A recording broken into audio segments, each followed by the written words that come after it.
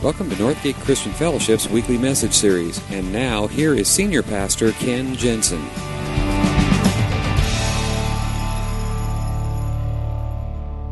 I'll start off this morning. I want to put something up on the screen. I'd like you to take a look at this. Anybody see anything there? If you grew up in the 90s, or maybe had kids grow up in the 90s, you remember these posters or these books called Magic Eye? Do you remember that? Okay. In that picture, there's a dinosaur. Three-dimensional dinosaur. Anybody see it? No? No? How about, we'll try another one. Let's try this picture here. If you do this right, those fish actually pop out in 3 dimensions, and they're kind of floating out there right in front of you. Anybody see that? A couple people do. We had 2 people in the first service. If you do, okay, good. What you do is, the trick to this whole thing is called parallel viewing. And the idea is that you need to look beyond what's in front of you. Now, I can't do this on the big screen. I was able to do it, with the book, right in front of my face. But the idea is to look beyond the picture that's right in front of you. And if you do that, you're able to actually see something that's not normally in the picture otherwise. And by this parallel viewing. Now, here's something else. Here's something everybody can do, okay? We can all do this. Here's an example of how parallel viewing works. If you kind of take your fingers like this, point with both your fingers, and put them about an inch, maybe inch and a half apart, all right? Just pointing at each other. And then look beyond them. If you do it right, you will see a third finger floating in the middle between the other 2. Does it work? All right, give yourselves a hand. Very good.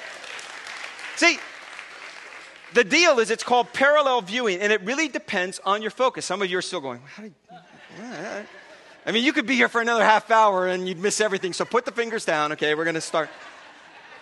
Try it at home on your own if you still can't get it.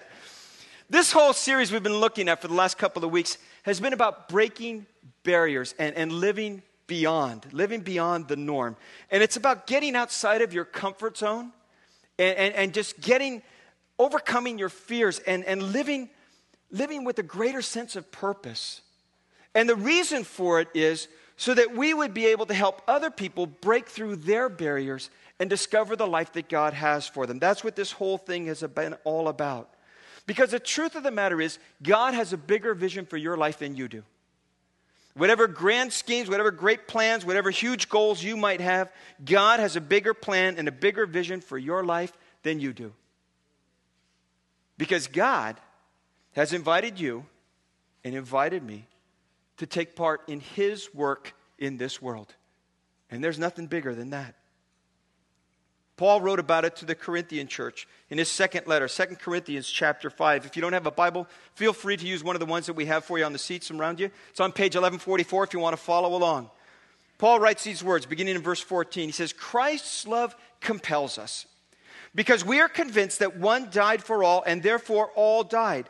And He died for all, that those who live should no longer live for themselves, but for Him who died for them and was raised again. So, from now on, we regard no one from a worldly point of view. Though once we regarded Christ in this way, we do so no longer. Therefore, if anyone is in Christ, he is a new creation. A new creation has come. The old has gone, the new is here. All of this is from God, who reconciled us to Himself through Christ and gave us the ministry of reconciliation. That God was reconciling the world to Himself in Christ, not counting people's sins against them. And He has committed to us this message of reconciliation. We are therefore Christ's ambassadors, as though God were making His appeal through us. We implore you on Christ's behalf, be reconciled to God. God made Him who had no sin be sin for us, so that we might become the righteousness of God. That is God's vision for your life. It's a far bigger picture maybe than you have. He says you are in essence an ambassador of His kingdom. Christ's ambassador. His envoy. His emissary. His diplomat of His kingdom in this world. That God has called you and me to become representatives, agents of His work here in our lives on this earth. You are not just a businessman. You are not just a homemaker or a housewife. You are not just a student or a carpenter or a teacher. You are an ambassador of Jesus Christ. There is no higher calling in this world than that. And what Paul is urging these people is understand, don't live such small lives. Don't live lives with such a small vision. Whatever great goals, whatever great vision you might think you have for your life, it's too small. Because your life is not just about the here and now. Your life is about the kingdom of God and eternity. And that's his bigger vision for your life. Live with a bigger vision. Get beyond the barrier of small. And that's going to take for you a fundamental change in your focus. It's going to start requiring you to look beyond here and now and begin to see with God's eyes. And it starts with getting beyond yourself. Stop looking at just your own interests. Look beyond yourself and begin to see others with eyes of love. We talk about that a lot around here because I believe that is our highest ambition as Christ followers, is to live lives of love. And Paul says Christ's love compels us because we are convinced that one died for all, that those who live should no longer live for themselves, but for him. He says, live this life of love. Get beyond yourself. It is the driving force in my life, Paul says, and it ought to be the driving force in your life. It's compelling. It's not just platitudes. It is powerful. It is dynamic. It is even sacrificial that you no longer live for yourself. That's what he's telling us. Love changes the way that you live. Almost 32 years ago now, I stood in front of my friends and my family and in front of a pastor who asked me a question, to which I responded, I do. And those two words changed every other decision I've made in my life since. Everything. When I said those two words, that meant I couldn't date any other women. It meant I couldn't buy just what I wanted to buy. It meant I was going to live a different life now. Because every decision I make doesn't just affect me, now it affects somebody else. Did it mean sacrifice? Sure it did. Did I gain and benefit from it? Absolutely. Am I a better person now because of those two words? Well, you'd have to ask my wife. She's the only one who could really tell you the answer to that one. But the point is this: love forces you to look beyond yourself. That's what love does. It changes your focus. And it begins with simply noticing other people. Being considerate of others. Listening to others, caring about other people's lives. That's what love does. Look at this verse, Philippians 2. Actually, it's a shortened version of a very, very long passage, but just the gist of it is this. If you have any encouragement from being united with Christ, Paul writes, if any comfort from his love, then having the same love, in humility, consider others better than yourselves. Look not only to your own interests, but also to the interests of others. He says, if you have had any kind of a relationship with God, if Christ has touched your life in any way, just in the slightest way, then let it change your life. Stop living for just yourself. Start looking out for the needs of other people. If we are ever going to help anybody else discover the love that God has for them, we have got to be better distributors of that love.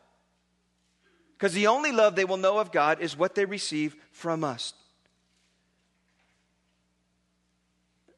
Christ gave up his comfort. Pastor Scott talked about that a couple weeks ago. He gave up his comfort. He gave up his rights. He gave up his self-interest. He gave up self-preservation. Why? Because of love. And that's got to become the driving force in our life. It needs to be the one thing that moves everything else that we do. The Bible tells us all about love. 1 Corinthians chapter 13 is a whole chapter just talking about it. And love is just simply this. Love is patient. Love is kind. Love does not envy, doesn't boast, isn't rude, is not easily angered. And Paul writes, without love, if I don't have love, I am nothing at all. He says, if I don't get that, I don't get any of it. Now, about 5 years ago, I encouraged us as a church to do an experiment. And it kind of came out of my own experiences, because what I found was that my life had become very, very self-centered and very, very self-interested. And that meant that anything else that had to do with anybody else became a competition. I found myself, like when I would go to the coffee shop, and I would get out of my car at the same time as somebody else, that in my mind I was doing a little foot race, Not obvious, not like I was running to be the first to the door, but just really subtly, just kind of picking up the pace a little bit, seeing, can I get there before they do? And I found that a lot of my life was being geared that way, that everything was becoming a competition. So I decided, okay, here's one thing I was going to do. I decided for a month, I was going to learn 2 words. And I challenged our whole church. I said, okay, what I'd like you to do for the next week, for the next month, if you can do it, is just practice these 2 words. Anybody remember them? After you. You remember. And I asked everybody, just for a week, just try this for a whole week. Just stop thinking about yourself and learn to say, after you. So that when you are going to the coffee shop and somebody's getting there and you're maybe a little bit ahead of them, instead of jumping in front of them, holding the door open and say, after you. Or when somebody cuts you off on the freeway, say, after you. You jerk. No, don't. I did this last night. We had gone to my sister and brother-in-law's 30th wedding anniversary party, and it was late, and it's pouring rain last night, and we're driving home, and I'm in the fast lane. I'm driving like 75 miles an hour, which is way fast enough in the fast lane on a rainy night, And I see this guy come barreling up on my tail, and he's coming on like gangbusters, and he starts flashing his high beams on me before he even gets to me. So I thought, okay, fine. So I put on my blinker like I'm going to change lanes. I put on my blinker to let him know I'm getting out of your way, but before I could do that, he changed lanes and zipped right around me. And I said to myself, after you. You moron. Actually, I didn't even say it to myself. I said it out loud. But it's just learning to notice other people. It's beginning to look with eyes of love. And if we're going to live with bigger vision, it's got to be through eyes of love. Get beyond my own self-interest and begin to see people with eyes of love.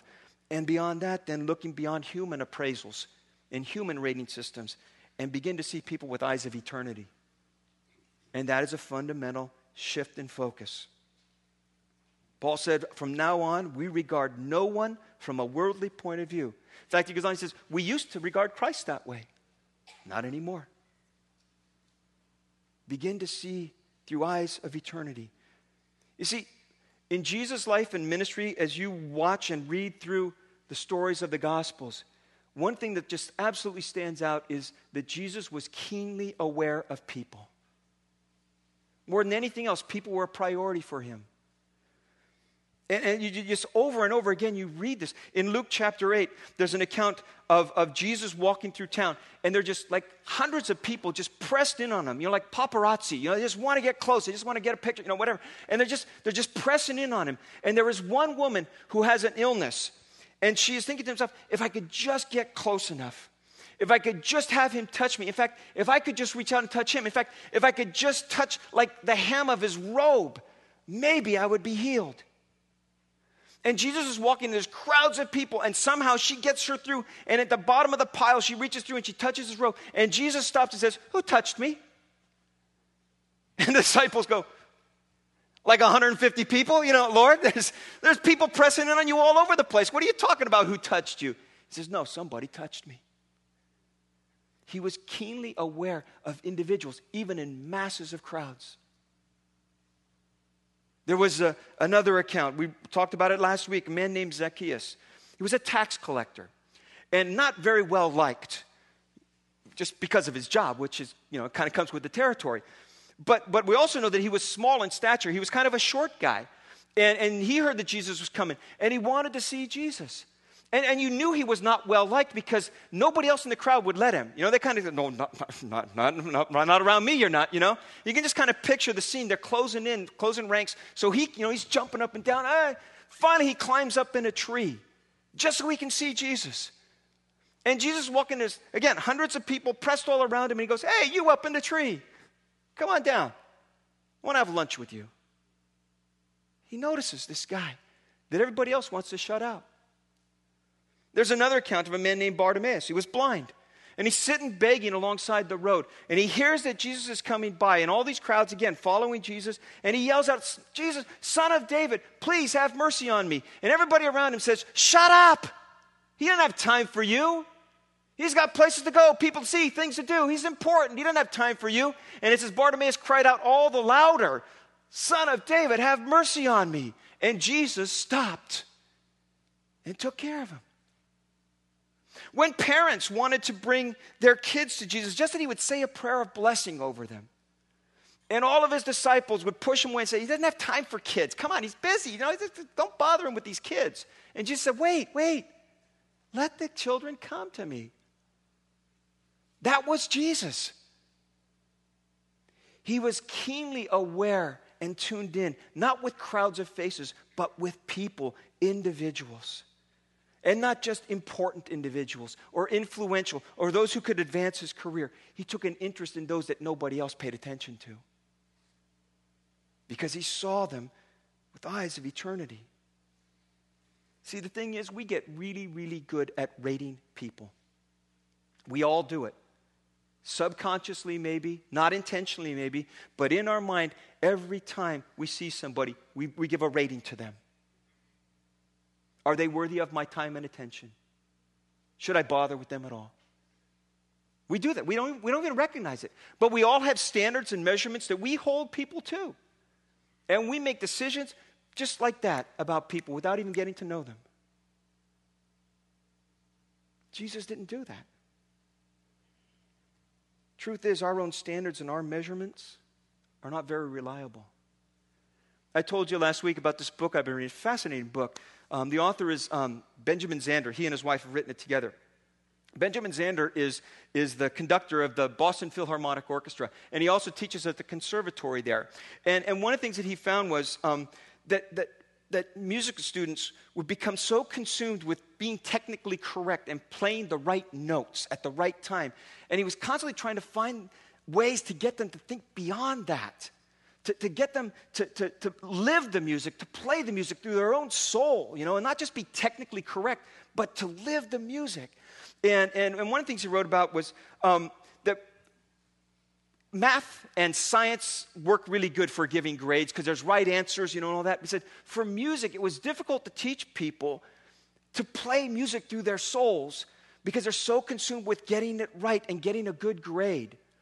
And he was struggled with this, trying to get people to get beyond that. And finally, he decided what he was going to do was everybody in his class was going to get an A.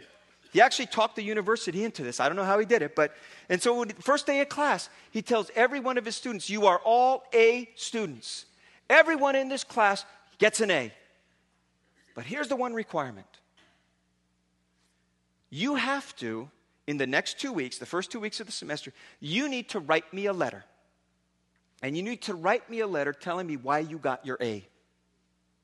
And not just, you know, the notes that you played and all that. So I want you to write me a letter in the first 2 weeks of the semester that will be written, that will be read afterwards at the end of the semester, but you're going to write it as if you're at the end of the semester. And what I want you to write is how this class has changed you musically. How this class has changed your life. How being a part of this class has made you a better player, a better person, a better instrumentalist. I want you to let me know what this class has done for you, why you got the A. He says, I wonder if instead of rating people and comparing people and judging people all the time, if we just went around giving everybody an A, what a difference that might make. If we would just see people with eternal value the way Jesus did. And instead of making a judgment and making an assessment and rating people, just giving everybody an A. See, every person you meet is of eternal worth and value to God. And that's what Jesus saw. So Paul writes, we've stopped evaluating others from a human point of view. We can't do that anymore. That's small-minded living. Big picture living, big vision living, sees people from an eternal perspective. sees the eternal worth and value in every individual because God has placed it there. Ecclesiastes 3 says, He has planted eternity in the human heart, but even so, people cannot see the whole scope of God's work. He says, God has done that. They may not recognize it, they may not see it, you may not see it, but the truth is, he says, make no mistake, God has planted that seed there. It's in every individual that you meet. And the reason Jesus so focused on people was their eternal destiny mattered to him. He cared about their eternal destiny. And make no mistake, someday, the Bible tells us, someday, all of this world's existence is going to come to an end. Your home, your corner office, your car. Maybe your car's already come to an end. I don't know. But it all is. It's all going to come to an end. This building, these chairs, this carpet, this screen, those pictures, it's all going to come to an end. The only thing that's going to last is people. Jesus saw that in every individual that he met. And I have to remind myself on a regular basis, everybody I come in contact with matters to God. Every one of them. Closely related to that is begin to look beyond people's faults to see what God can accomplish in their life. Paul goes on, if anyone is in Christ, he is a new creation. The old has gone, the new has come. If you spend any time around people, you're going to be disappointed. Just, take that as a given. Because there will be people around you who will hurt you, who will anger you, who will disappoint you. Just count on it, okay? It's going to happen. And sometimes it'll be people that you maybe don't even care about, so it doesn't matter to you so much. Sometimes it'll be people that you deeply love, and it's going to hurt you. Sometimes it'll be people in your own church. Sometimes, well, not in this church, but in other churches, it'll be your pastor. Count on it. It's going to happen. And all too often, the hurt or the disappointment that you get from other people is going to be out of their own insecurities. Because they're frail, faulty people, just like you. And what we do with our insecurities is we excuse them, we hide them. Sometimes we act out on them. But it's simply because we've all got those faults. And the only real answer for our faults is grace. It really is. And we cannot afford to keep people imprisoned in their past. See, small-minded living nurses hurts. Small-minded living carries grudges. Small-minded living locks people in their past. And I have been enough years of a pastor and enough years doing counseling with people and counsel with families where a hurt has happened somewhere along the line, and that hurt has been held against the person who did the hurting for the rest of the life. And everything that happens now that person does is always viewed through those lenses. And any act of kindness is always going to have an ulterior motive because that's the only way this person can see their brother or their sister. And it is so sad. They will never let them change. Because of the fault, because of a mistake, because of a hurt. We cannot afford to let our hurts get in the way of God's grace in somebody else's life. We cannot. We cannot. That's small-minded living. And we will never make an eternal difference in somebody's life if we're confining them to their past. The only answer is grace. And the good news of grace is everybody gets a fresh start. Verse 17, anyone who belongs to Christ is a new person. The past is forgotten and everything is new. Verse 18, all this is from God who reconciled us to himself through Christ. God was reconciling the world to himself in Christ, not counting people's sins against them. So how can we? How can we? See, our calling is to move people in the direction of grace. That's what it means to be an ambassador of Christ. Is to move people in the direction of grace. to help understand who they are and where they're at and help them take the next step towards God. And people are at all different places in their journey of faith. Jesus recognized that. When he would talk with people, on one occasion he talked with someone who just was so close and so hungry, and Jesus said to him, "You are not far from the kingdom of God. You are not far. You're almost there. You're close. Keep moving that direction." And to those who stood in opposition and wouldn't listen to a word he was saying, he said, "These people are honor me with their lips, but their hearts are far from me." He was able to see the heart of people. And part of our job as ambassadors of Christ is to recognize the eternal destiny of people and recognize where they are and where they could take a next step and just keep pointing them in the direction of grace. Looking beyond their faults. Seeing what God can accomplish in their lives. And then lastly, to move beyond mere words and make a determination to serve other people. Moving beyond the words. If our message is going to have any meaning, it's got to be backed up with our actions and our behavior. If it's going to have any impact at all, it's got to be more than just what we say. Or like my gray-haired old mom used to say to me when I was a kid, actions speak louder than words. And it's true. See, God has entrusted his work into your hands and to mine. God reconciled us to himself through Christ and gave us the ministry of reconciliation. Now, ministry is just a fancy word for serving. It's just finding practical ways that you can help someone else. Some of you are very involved on the fourth and the first Sundays of every month where we serve with Bread of Life. Tonight is Bread of Life. We partner with First Baptist Church. Some of you have taken that to heart. Some of you have expanded beyond that and been going like during the week and helping in that ministry. And that's a great thing. But it doesn't even have to be that big. It could be something as simple as mowing a lawn for your neighbor. Or running an errand for them. Or giving them a ride somewhere. It's just anything that you can do that practically helps someone else.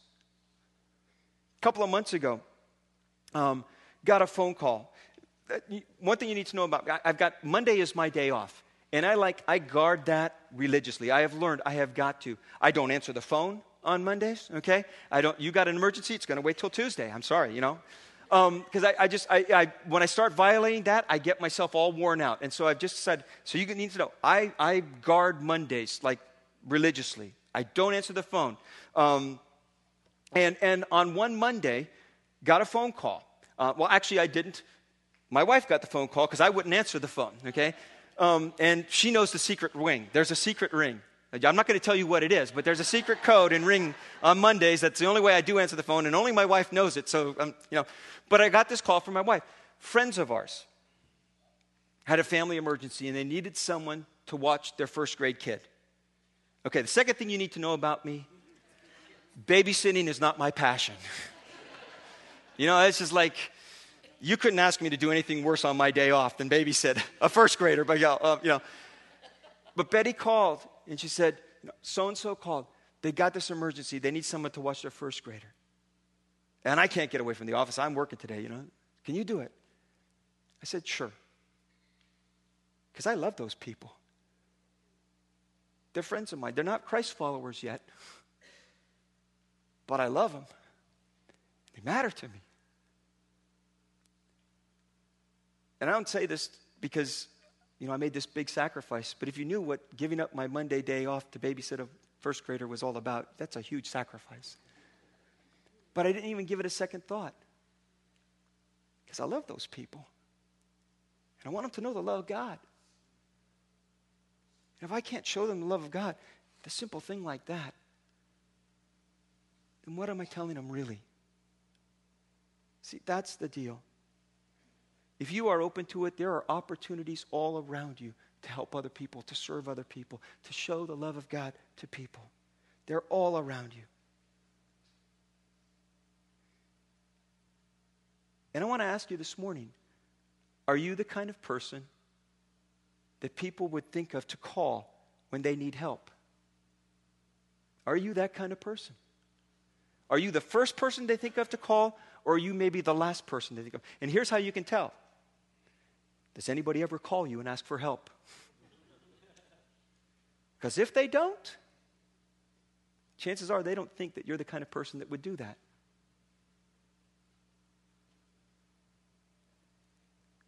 Our message is life-changing. It is powerful. It's about the love of God for fallen human race. That God would send his very Son. That Christ would leave his comfort and his power and his glory and to sacrifice it all because he loves. And that's the message he has entrusted to our hands. God has trusted us with this message that people may be brought back to him. So we are Christ's official messengers. It is as if God were making his appeal through us. You and I are his representatives in this world. And if you will pray for and look for and intentionally take opportunities to serve other people, God will speak his message through you. That's why Paul wrote, whatever you do or say, do it as representatives of the Lord Jesus. Would you bow your heads with me?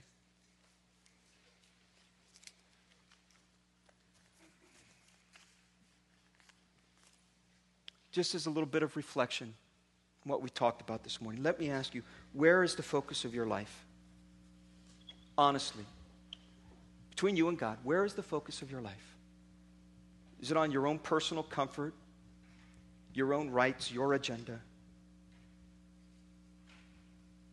Paul is urging us, don't live such small lives. Don't live with such small agendas. He's got something far, far bigger for you. So who in your life could benefit if you would just expand your vision?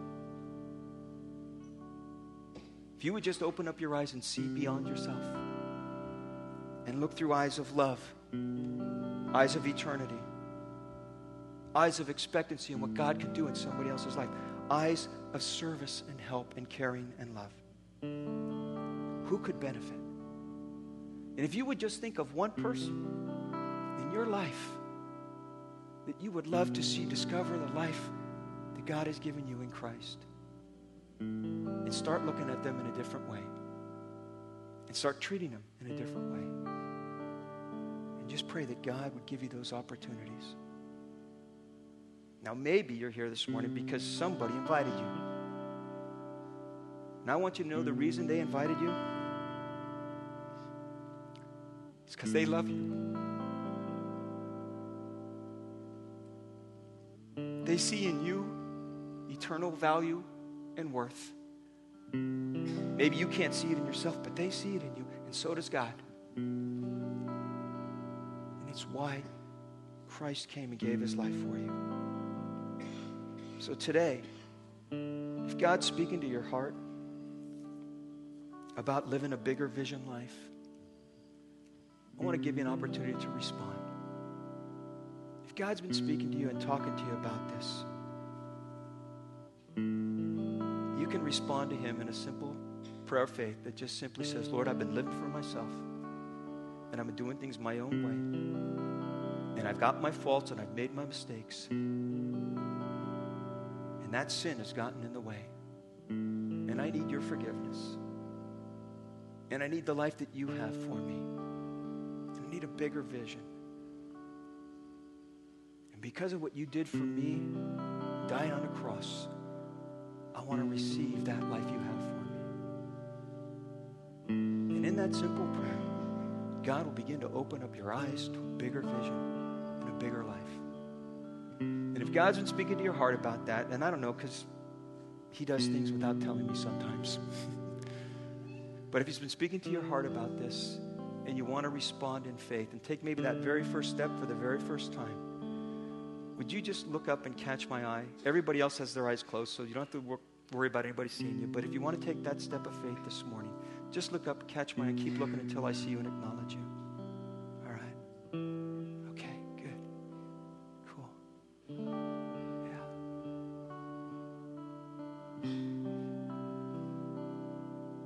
Yeah. Yeah. Make this your prayer as we close. Lord, thank you for loving me and seeing in me what I couldn't even see in myself.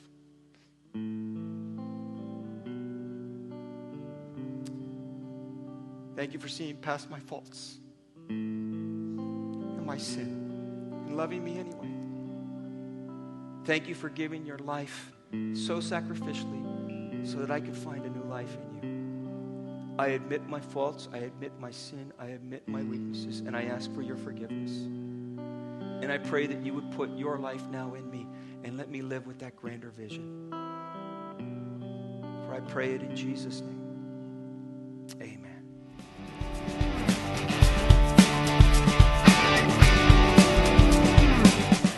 Thank you for listening to this week's message. We trust that you'll join us again soon for another uplifting message from Northgate Christian Fellowship, located in Benicia, California.